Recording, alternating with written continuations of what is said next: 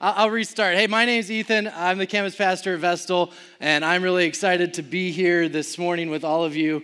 It's good to see some familiar faces and great to see some that I don't recognize. But we're on week number 2 of a series that we've entitled Marked, and we're talking about this idea that each of us, if you've accepted Jesus as your personal Savior, that you are marked by Jesus. That God has called you, that He has anointed you, that He has a purpose for you. And so last week we started into this series and we really kicked it off with this verse from Ephesians chapter 4. In Ephesians chapter 4 in verse 1 it says this, it says, "Therefore I, a prisoner for serving the Lord," and Paul uses this word that has so much emotion and it's just such an amazing word. He says, "I beg you." Like, do you feel the emotion in that? Like, he's pleading, he begs us. He says to lead a life worthy of your calling because you have been called by God. And so that's what we started this series off with, and we're talking about this idea that we're each marked.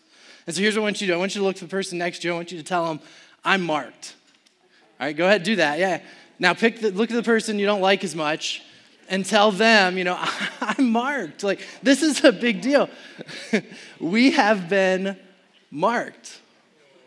God has called us. And what we learned last week, that He has called us not just to do something, but really it's more about a who.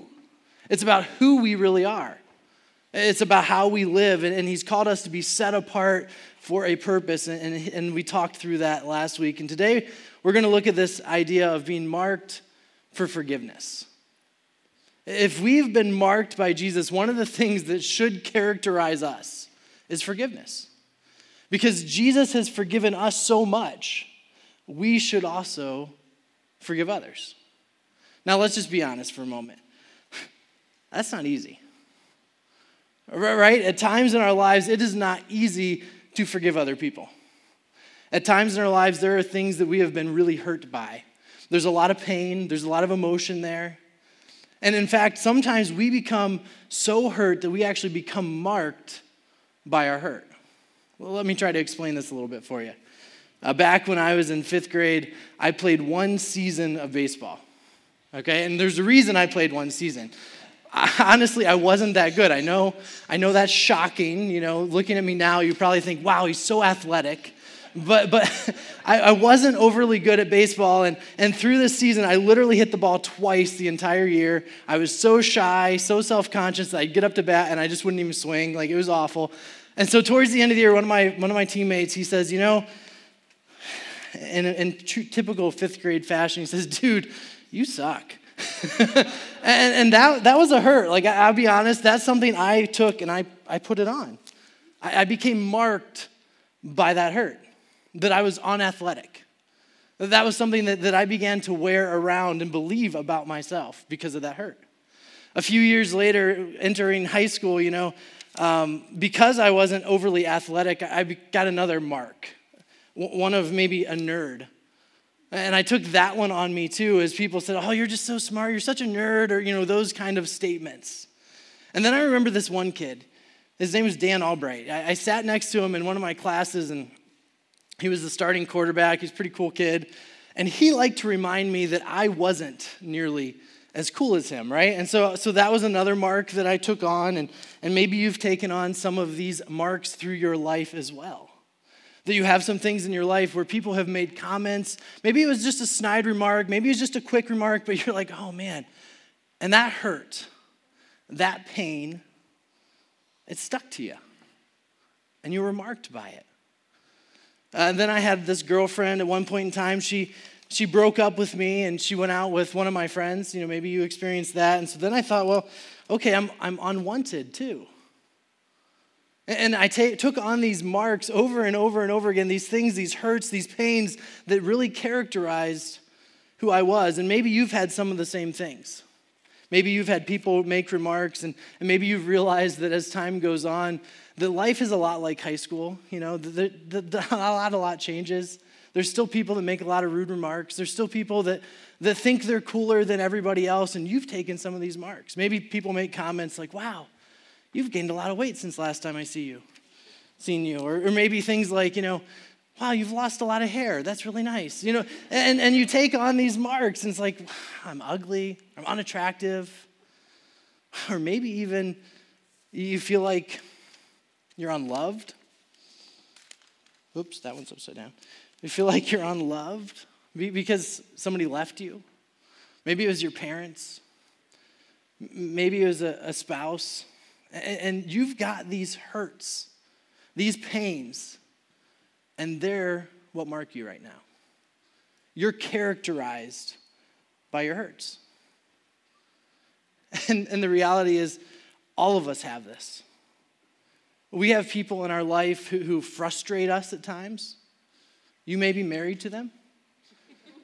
And they frustrate you, and they cause you some pain. They say things, they do little digs.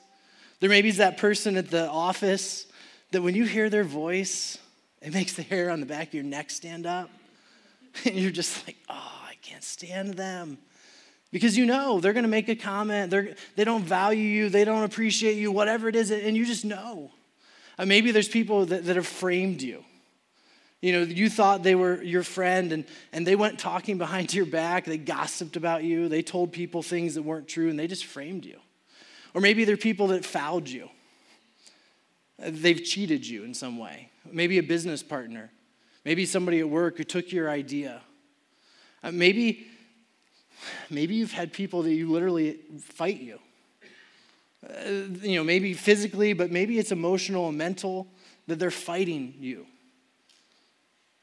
Or maybe someone flips on you. That friend you thought you had, and you found out, no, they aren't sticking around.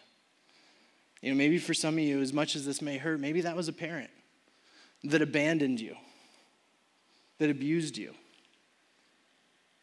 And you took that mark, and you're wearing it around. The reality is that people fail us. And the worst part is we fail ourselves over and over and over again. And the difference between somebody who is marked by the hurts, the difference between somebody who's marked by their pain and somebody who's marked by Jesus is summed up with one word: forgiveness. Forgiveness is what makes us marked by Jesus. It's all part of it. And so today I want to look at this passage in Luke chapter 23. And I just want to walk through a couple things that will help us as we think about how to forgive. As we think about how to get rid of some of these pains that have hurt us, some of these pains that we've carried along with us. And so in Luke chapter 23, if you have a Bible and want to turn over there, we pick up the story where Jesus is literally hanging on the cross. And so Jesus has already been through this make-believe trial, and he's already been beaten and flogged, and he's already had to carry the cross up to the hill, the skull. And we pick up the story there, and he has a criminal on each side. And in Luke 23 and verse 32, he says this. He says, 2 other men, both criminals, were also led out with him to be executed. And when they came to the place called the skull, they crucified him there along with the criminals, one on his right and the other on his left. And so oftentimes I think we read this and we kind of just pass by it, but I don't want us to miss what's happening here. You see, an execution like this, a crucifixion, this was meant to humiliate. It was meant to be incredibly painful.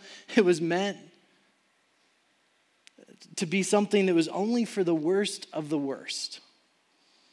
And so Jesus, here he is, and I think oftentimes when we picture this, we see Jesus on this really tall cross, and he's kind of hanging up there above everybody else. And more than likely, that's not actually what happened. More than likely, the cross was only a couple inches off the ground, where Jesus' feet would have been just a few inches above the ground. And so as people walked by and looked at Jesus, they would literally look almost eye to eye with him. And they would yell profanities and mock and spit. And then as Jesus is hanging there, he would have literally had his hands, nailed to the cross and his feet nailed, and with every breath, he would have to pull himself up. The pain against the nails and the nails in his feet as he pushed and pulled himself up to take in this gasp of air. And to do that over and over and over. And with his back ripped open and sliding up and down this wooden cross, the pain that would have been there. And Jesus is hanging there. People are yelling, humiliating. I mean, this is just an awful scene. The creation, God's people that he created, were literally at their worst. And they're mocking and spitting.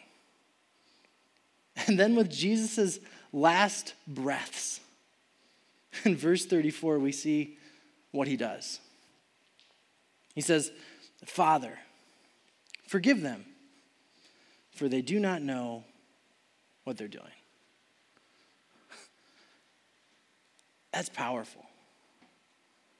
At a moment when he would have been hanging there with people in his face yelling and screaming and spitting and the pain and all of it, even though he did nothing wrong. He says, Father, forgive them, for they don't know what they're doing. What an amazing act of forgiveness. That is what we should be marked by. We should carry the same idea as Jesus, that we should forgive others even when they do us wrong. And so Jesus walks through and he says, Father, forgive them. And this is just at the heart of the gospel. This idea of forgiveness and all that had happened there as Jesus experienced this amazing amount of humiliation and pain, but yet is dying for the very ones who are doing all of that. Now, obviously, we aren't Jesus.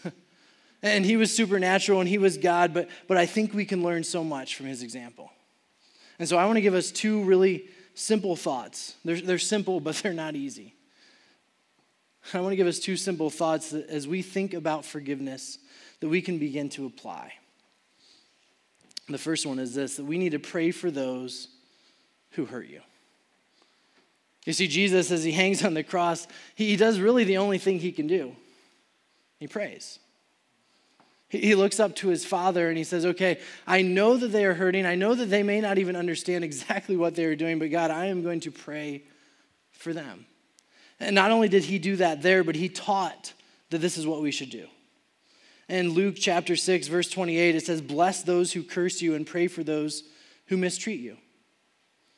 And then again, over in Matthew chapter 5 and verse 43, he says, you've heard it said, love your neighbor and hate your enemy. In other words, you've heard this taught before. This is what you've heard your entire life, that you should love your neighbor, but hate those who are unkind to you. And Jesus says, no, but I'm going to flip that. He says, but I tell you, this is shocking. This would have been jaw-dropping for the people hearing this. He says, I tell you, love your enemies and pray for those who persecute you. He says, begin to pray for these individuals. Pray for the people that hurt you. Pray for those who have hurt you in the past. Pray for those who continually persecute you now or torment you now. Pray for them. Pray for them. Now, I don't know what you think when you read that, but I think, okay, yeah, I can do that. I'll pray their brakes go out when they're going down the hill. I'll pray they get hemorrhoids. I'll pray that everything in their life goes bad. I'll pray that they get what's coming to them. I pray that somebody treats them just like they're treating me. Like, yeah, I'll pray for them. But obviously that's not what Jesus means. Jesus says you need to begin to honestly pray for them.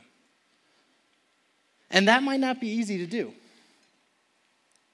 But I think what Jesus recognized and what we need to understand is that a right attitude leads to a right action. And so what he is saying here, and what I think we should understand from this, is that as we begin to pray for somebody, as we begin to say, okay, God, and I think we can be honest with God and just say, God, you know, they've really hurt me, but I'm going to pray for them. God, I pray you'd bless them. Doesn't need to be a long prayer. Doesn't need to be a big prayer. But God, bless them. Do something good for them today, God. And they may not deserve it. They probably don't deserve it. But Jesus says, hey, we should begin to pray for those who hurt us, pray for those who are unkind to us, pray for those who persecute us, because as we have this right attitude, it'll help us ultimately lead to a right action. And what I love about this idea is that I know that your prayer may not change them. It may not change them, but it will definitely change you. It'll change you. As you begin to cry out to God for them, you'll begin to think differently about them. And then your prayers will start to get a little bit longer. And then eventually that right attitude will lead to a right action. And you'll be able to forgive. So we begin to pray. That's what Jesus did. That's what he taught us. We pray for them. We care about them through that attitude, this right attitude. But then the second thing, again, really simple but not always easy, we forgive as you have been forgiven. We forgive as you have been forgiven. In Colossians chapter 3 and verse 13, it says, bear with each other and forgive one another. If any of you has a grievance against someone, forgive as the Lord forgave you. He says, forgive as you have been forgiven. Now, I don't know about you. I don't want to speak for you. I don't know all of you. But personally, God has forgiven me a ton. Like, God has forgiven me a lot. The times I've lied, the times I've hurt people, the times I've done the things that I desired and not the things that God desired. And I would assume that most of you are in that same boat. That time and time again, you've done things that you shouldn't have, that you've lived for your desires, that you've hurt people, that maybe you were the one who people are thinking about right now that they need to forgive because you've hurt them. You've caused us pain. And God's forgiven me so much. And we should offer that same forgiveness to others. We should offer this forgiveness even when it feels like it's unforgivable. Even when it feels like, can you imagine how Jesus felt? I mean, just hanging there with these people yelling in his face and spitting on him, that would have felt like that was unforgivable. And he says, Father, forgive them. And just as we have been forgiven, we've been marked by this forgiveness, we should forgive others. And we really have two options. We can offer this forgiveness or we can live in bitterness. Because as we become marked by the pains, and as we become marked by the hurts in our life, those things continue to define us. They become our identity. And as they become our identity and that we are defined by them, bitterness grows in our heart. And bitterness brings bondage. We become trapped. In fact, I love this quote from Anne Lamott in her book, Traveling Mercies. She says it this way. She says, not forgiving is like drinking rat poison and then waiting for the rat to die. That's what unforgiveness looks like.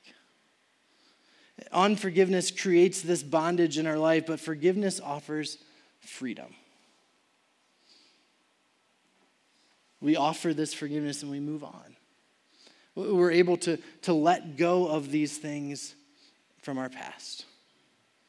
In fact, the great theologians on the movie Frozen really sum it up quite well. They tell us to let it go, to let it go, to not hold it back anymore, right? I have two girls that love Frozen, so please forgive me for that one. But as we forgive, we have to let it go. And here's what happens. We've been marked by these hurts, these pains. But as we realize that we are truly marked by Jesus, then what we do is we begin to deal with all of these other things that mark us. We begin to offer the forgiveness to those people. We begin to forget about and move on and let go of the hurts that we've let define us. And that creates such great freedom and allows us to be even more and even better marked by Jesus. We get rid of those hurts. And then we're marked. We're called for this purpose. Now, I don't know all of your stories. And I can imagine there's a ton of hurt in this room. In a room this size, I'm sure there are people who have been abused. I'm sure there are people who have been abandoned. I'm sure there are people who have went through much more significant things than I have. And I don't make light of that. But I know, and I want you to know, that through the power of Jesus, you can forgive. Now, maybe you don't think that is possible, but I want you to watch a video here in just a moment.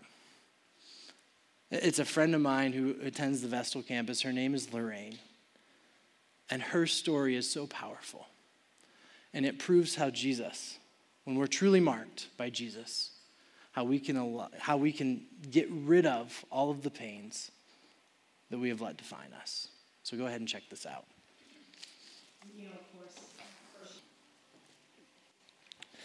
I've seen that video many times, and I still cry every time. Apart from Jesus, Lorraine could have never have done that. But the day she chose to forgive was the day she found freedom. I don't know about you today. I don't know where you're at. I don't know what you've allowed to mark you, what pains, what hurts you have taken on. But if you're willing,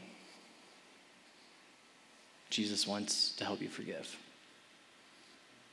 He wants to be what you are marked by. Let's pray together. God, I know there's so much hurt and so much pain. And I know that God, you have the ability to change that. You have the ability to bring freedom, to renew our hearts, renew our minds. You have the ability to help us be identified by you, not by all that other stuff. And so today I pray, God, for those individuals who have struggled with forgiveness, who have felt some real pain and have not been able to let it go yet. God, I pray that today you would move and stir in their heart, that you would use Lorraine's testimony, that you would use your word to help them take that step, to begin to pray, but then ultimately to forgive that person. God, we thank you that through your power, we can do that. I just pray this all in your name. Amen.